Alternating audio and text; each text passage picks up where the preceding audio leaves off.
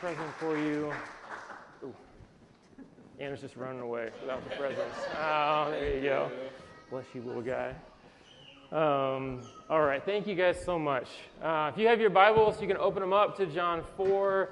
If you don't have your Bibles, it will magically appear on the screen behind me, and you can just follow along. What we're looking at today is a story that you may know about, and it's just a beautiful story. And as Leon mentioned, or Pastor Mac mentioned, we are in the season of Lent. And so in the season of Lent, these passages are specifically geared towards us leaning into our sin, our depravity, our humanity, as we look at them in light of the gospel. So this is John 4, chapter 4, verses 5 through 25. And Matthew, Mark, Luke, and John. Sorry, we were in Exodus. I was like, I am not prepared to preach a sermon out of Exodus 7 this morning. All right, John 4, verses 5 through 25. So he came to a town in Samaria called Sychar, near the plot of ground Jacob had given to his son Joseph. Jacob's well was there, and Jesus, tired as he was from the journey, sat down by the well. It was about noon. When a Samaritan woman came to draw water, Jesus said to her, "Will you give me a drink?" His disciples had gone into the town to buy food. The Samaritan woman said to him, "You are a Jew. I am a Samaritan woman. How can you ask me for a drink?" For Jews do not associate with Samaritans. Jesus answered her, "If you knew the gift of God and who it is that asks you for a drink, you would have asked him, and he would have given you living water." "Sir," the woman said, "you've got nothing to draw with, and the well is deep. Where can you get this living water? Are you greater than our father Jacob, who gave us the well and drank from it himself, as did also his sons and his livestock?" Jesus answered, "Everyone who drinks this water will be thirsty again. But whoever drinks the water I will give them will never thirst. Indeed, the water I will give them will become in them a spring of water welling up to eternal life." The woman said to him, "Sir, give me this water so that I won't get thirsty and have to keep coming here to draw water." He told her, "Go call your husband and come back." "I have no husband," she replied. Jesus said to her, "You are right when you say you have no husband. The fact is you've had 5 husbands, and the man you have now is not your husband. What you have just said is quite true." "Sir," the woman said, "I can see you are a prophet. Our ancestors worshipped on this mountain, but you Jews claim that the place where we must worship is in Jerusalem." "Woman," Jesus replied, "believe me, a time is coming when you will worship the Father, neither on this mountain nor in Jerusalem. You Samaritans worship what you do not know. We worship what we do know, for salvation is from the Jews.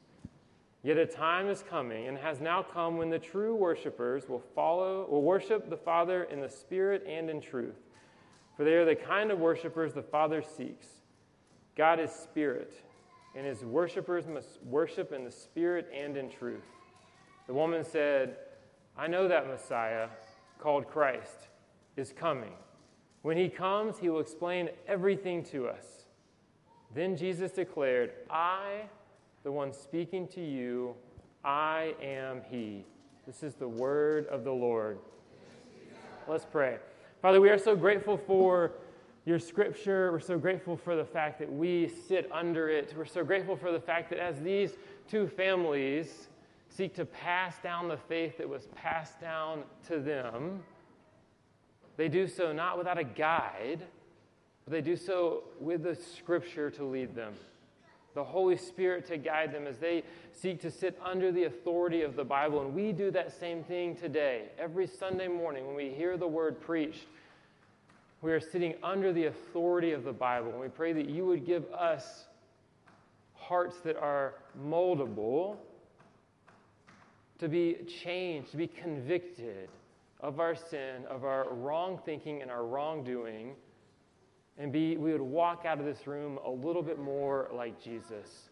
Father, we're thankful for the church, thankful for opportunities to be Christ to one another, thankful to live into our calling as part of the kingdom, that our best life is not making much of ourselves, but is making much of you in the primary way. One of the primary ways we do this is by loving each other well. May we lean in to this.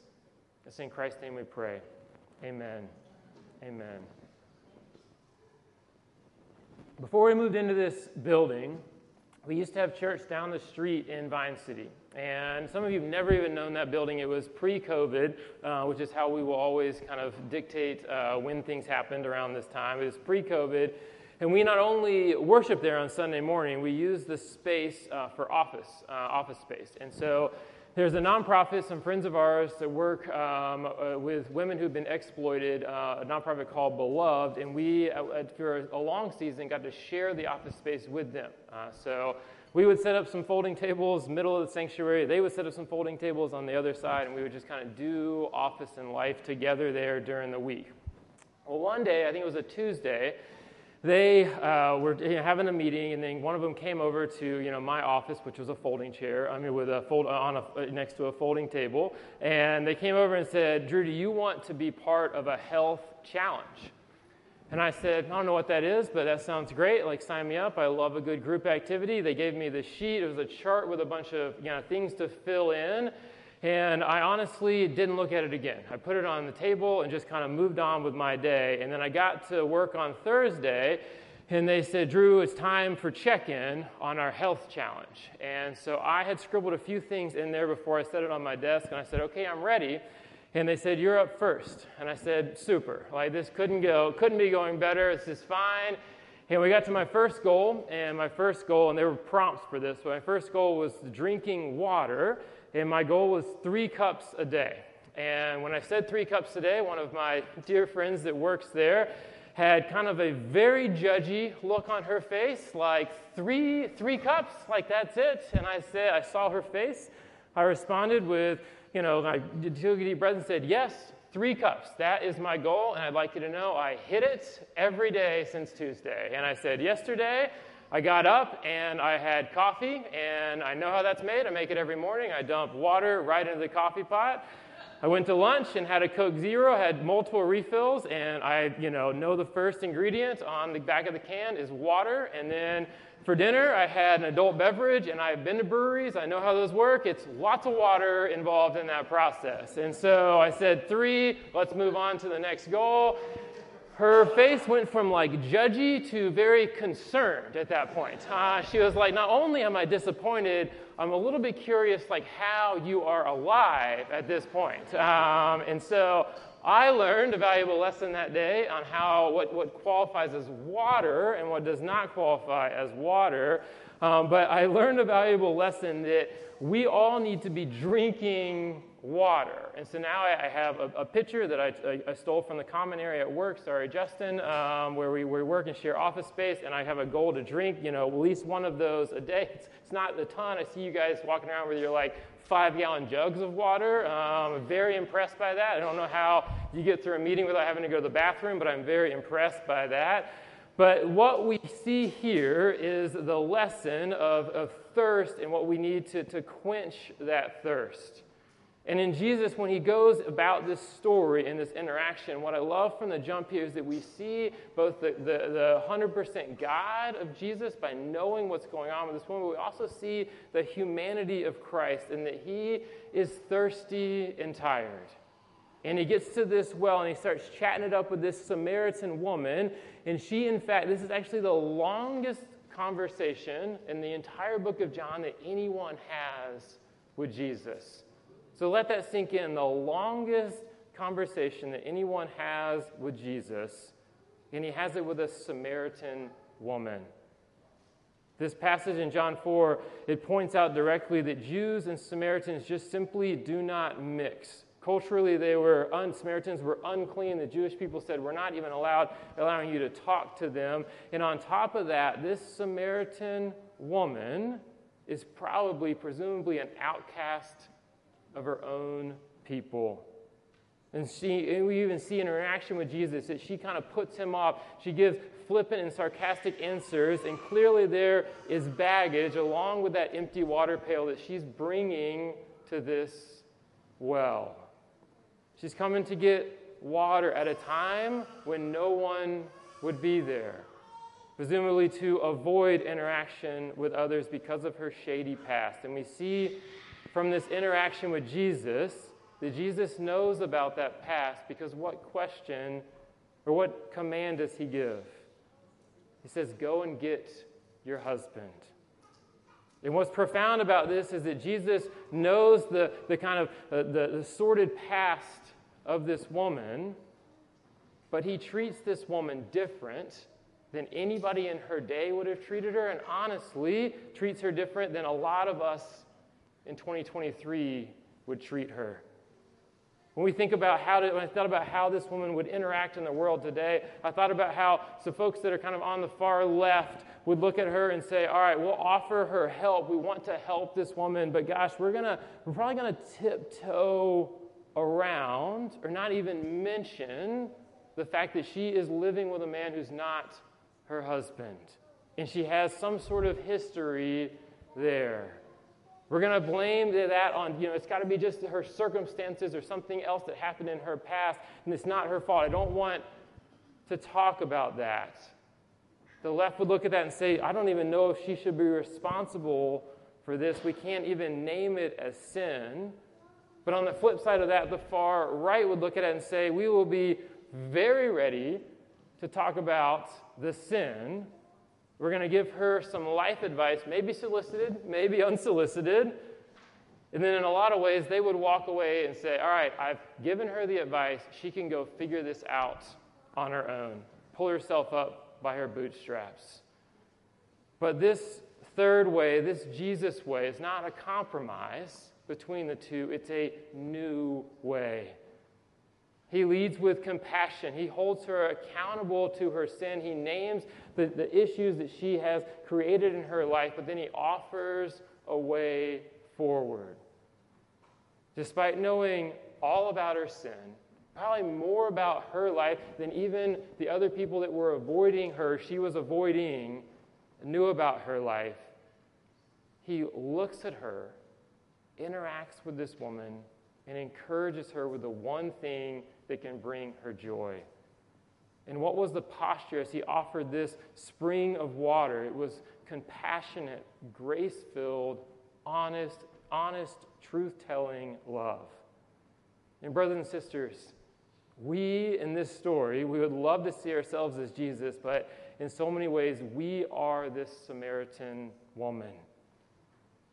Like we were made to drink water, we were made with a desire for something, for someone to satisfy parts of us that cannot be satisfied in any other way outside of the Lord. And some of you are in this room, maybe you've been coming a while and are not Christians at all, and you can feel the exhaustion of the things that you run to quench that thirst, to fulfill that hunger, and you come to church saying, I don't know what's going on with this place, but I hope that they offer me something better than the things I've been running to.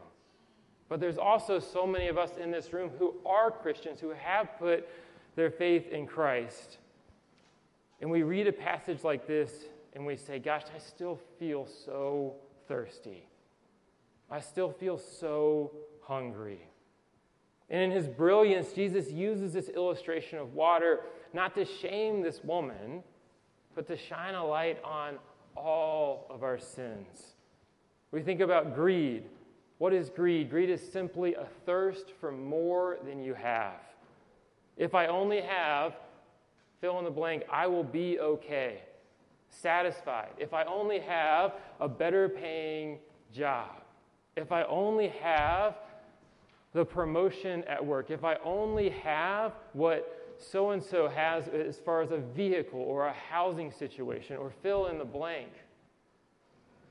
Greed is simply a thirst for more. Envy, in the same way, is a thirst for someone else's life. This is so hard. As you walk through life, you interact with folks that, you have a lunch or a dinner, or it's a parent of another kid, friends with your kids, and you're like, gosh, their life looks so much easier than mine. Gosh, they have incredible vacations, or they have this car, or this marriage, or this, structure at home, or their kids seem so perfectly behaved, which everybody's kids do when they're out, but behind closed doors, let me tell you, it is hard for all of us. We envy other people's lives, which is simply a thirst, lust. I mean, this is literally the phrase people use to describe some dude or some woman who is trying to seductively attract someone else. When I said thirst, I know some of you thought about thirsty as soon as I said that. I'm just going to say the word out loud here. When lust is simply the thirst for someone else to sinfully gratify those desires, those sexual desires that you have. And for some, it's using sex or sexual intimacy to try to meet some emotional or relational desire of feeling wanted, feeling desired. It's a thirst. Power is a thirst for control and or recognition. The list could go on and on and on. And what Lent does, it invites us to be honest with the Lord. What are you thirsty for? Every single one of you in this room has something inside of you that you're longing for, and so often you're looking to something other than Christ to fulfill it. And thirst and hunger can make you do some crazy things. I am like, I don't know if this is a male thing or what, but I love to eat breakfast, love to eat lunch, love to eat dinner, and then love that fourth meal at like 10:30 at night. Anybody else love a good fourth meal? Yes, men and women, thank you. And so oftentimes, my wife, one of her gifts is that she is incredible at making like large amounts of food for a lot of people, and it's so good. And so oftentimes, I will open up the fridge at like 10 o'clock at night, and I'm scanning the fridge for what to eat. It's one of the things that sometimes drives her crazy. I'll just stand there and just keep looking. It'll take me like 5 minutes. She was asleep when this happened years ago. It's probably 5 or 6 years ago. I scanned the fridge, and I saw that she had prepared some sort of like breaded chicken, and she had made it the night before, or sometime that day I meant, and then it was for some dinner we had tomorrow. And I thought, I know she doesn't love this, but I'm just going to sneak like one tenderloin. And so I went in there. This is gross, but I didn't even take it off the like Pyrex thing. I just ate it straight from there. And, ate that tenderloin, went on to bed, and I woke up the next morning feeling guilty that I had like done the thing that drives her crazy, eat the food that is for something else. Is this issue in anybody else's marriage at times? I see some nods. Nobody's brave enough to say yes, but I see some nods.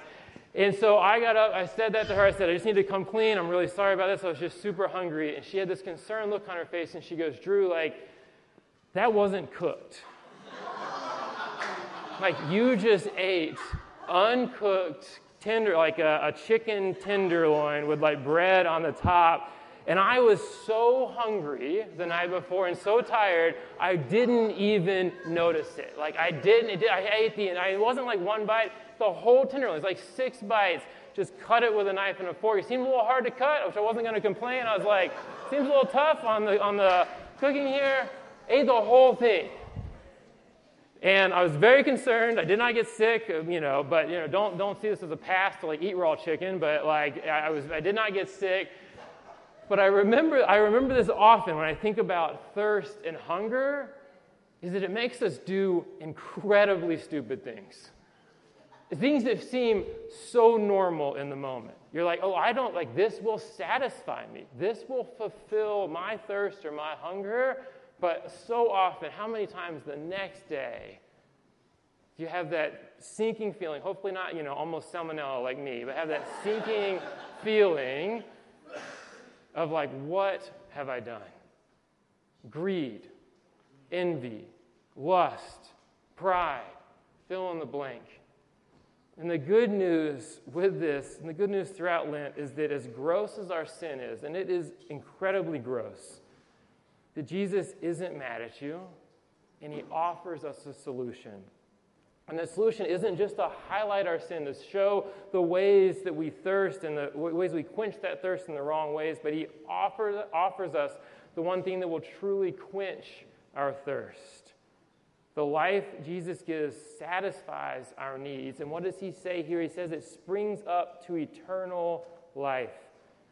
Notice the words Jesus uses to describe what he has to offer. Everyone who drinks this water will be thirsty again, but whoever drinks the water I give them will never thirst. Indeed, the water I will give them will become in them a spring of water welling up to eternal life. And what I want to show you here is the difference between a well and a spring. This right here is a well. I don't know a ton about these things, but my in-laws, they own like a big horse farm, and at times they've gone like drilling 4 wells so they don't have to carry the water all the way up the hill to the horses. And I can tell you this is a lot of work to find where the well should be dug and dig the well out. You work really hard, you search for where you think you'll hit water, and you just start digging. A spring, which you hit the next slide, a spring, on the other hand, is a natural outflow of water from some underground supply that bubbles to the ground surface. It just comes up. And the beautiful part about it is you do nothing to make that spring work, and it flows and flows and flows and flows. Church, this is the love Christ offers, a never-ending love that comes not from our hard work, not from us doing enough good things, not from us reading the Bible enough, but it comes as a gift to us. And that gift changes our lives. At the end of this story, we see this woman left the water jar behind. And I don't think that she never physically thirsted again, although I made it for a long time on Coke Zero and coffee. I'm just saying that. But she probably did have some water in her life. But I think symbolically she left that behind as a way to say, I'm leaving behind my old life now that I've tasted this living water of Jesus. And what I want us to do today, there's going to be some cards in the back. We're going to take this glass table and put some cards in the back. And then I'm going to set a little box up here, and we use it to collect money, but it's not for that. You're just going to put it in there. What I want you to do is during communion, as we pass the peace, if you want to, I want you to take one of those cards, and I want you to write on it the ways that you have looked to quench your thirst in a wrong way. And what I want you to do with that is fold it up, and you're going to place it in the box, and we'll never read them. We'll throw them away or burn them or something. We'll never read them, I promise. But I want you, as you take communion, to symbolically leave that. Leave that with Jesus. Just like this woman left the pail and moved on to a life to where she said, I'm no longer going to look to the things I look to, but I'm going to look to Jesus. May that be our hearts as well. Let me pray for us, and we'll take communion. Father, we are so grateful for your kindness and generosity to us. We're so thankful for the ways that you care for us and that you give us life. You give us satisfaction in Christ. You give us fulfillment through the gospel. Father, may we come back to the spring today. It's in Christ's name we pray. Amen.